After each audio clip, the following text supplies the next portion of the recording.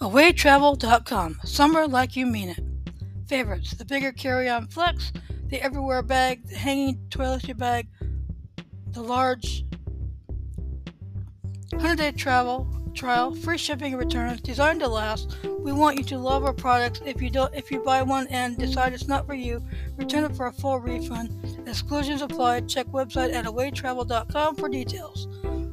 What Away Travel believes. At Away, we believe that the more we travel, the better we all become. That's why we partner with organizations to create equitable access to the transformative benefits of travel. City guides and travel stories for your next stop. Away made a relatively boring necessity into an enviable statement piece at an affordable price. Condé Nast Traveler. What fellow travelers are saying. I love Away, from the thoughtfully created products to the customer service team that seems to go above and beyond. Everything is exactly how I'd want it to be. I've taken my luggage to Paris, San Francisco, New Mexico, Indonesia. I have never traveled more at ease. If there was a higher rating than 10, I'd give it. The best brand in my collection and always my first choice when traveling.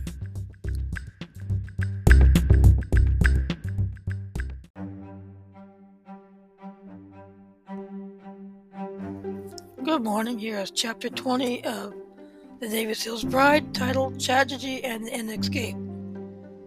Unaware that he was being followed, Charles drove to the suite of the hotel where he was supposed to meet Ashley, but by the time he got there, Ashley was nowhere to be found. Instead, he found Catherine lying on the bed in a sexy negligee, waiting for Charles to show up. "What are you doing here?" Charles asked his detective. Catherine, lying on the bed. "I'm sorry, was I not who you were expecting?" Catherine asked her husband. "Where's Ashley?" "How should I know?" Catherine said instantly. "I know you did something with her," Charles said angrily. "Now tell me, or what, Charles?" Catherine said. "I don't know what you're talking about." The rage inside Charles would no longer subside as Charles grabbed Catherine by the shoulders and shook her violently until she passed out as he dropped Catherine's limp body on the bed. "Oh my gosh, what have I done?" Charles said as he felt for a pulse. Luckily there was a pulse, but it was faint as Charles reached inside his back pocket for his phone and dialed 911 for the dispatcher. "Hello, 911 here. How can I help you?" This is Miss Azakawa. "I need EMS to my hotel suite. My wife is passed out and won't wake up," Charles told the dispatcher. Charles gave the dispatcher the information needed to send EMS crews, who arrived in under 5 minutes as they checked Catherine's vitals and loaded her up on a gurney for transport to the hospital. Meanwhile, Ashley had just finished her breakfast as the guard came round to pick it up. "How long am I going to be here?" Ashley asked the guard. "Until I get word from the boss." "Just who is your boss?" Ashley asked, despite her knowing who the boss was. "That's for me to know, you to find out," the guard replied. As the guard took her tray, she looked for a way to make her escape as Charles waited at the hospital for word on Catherine.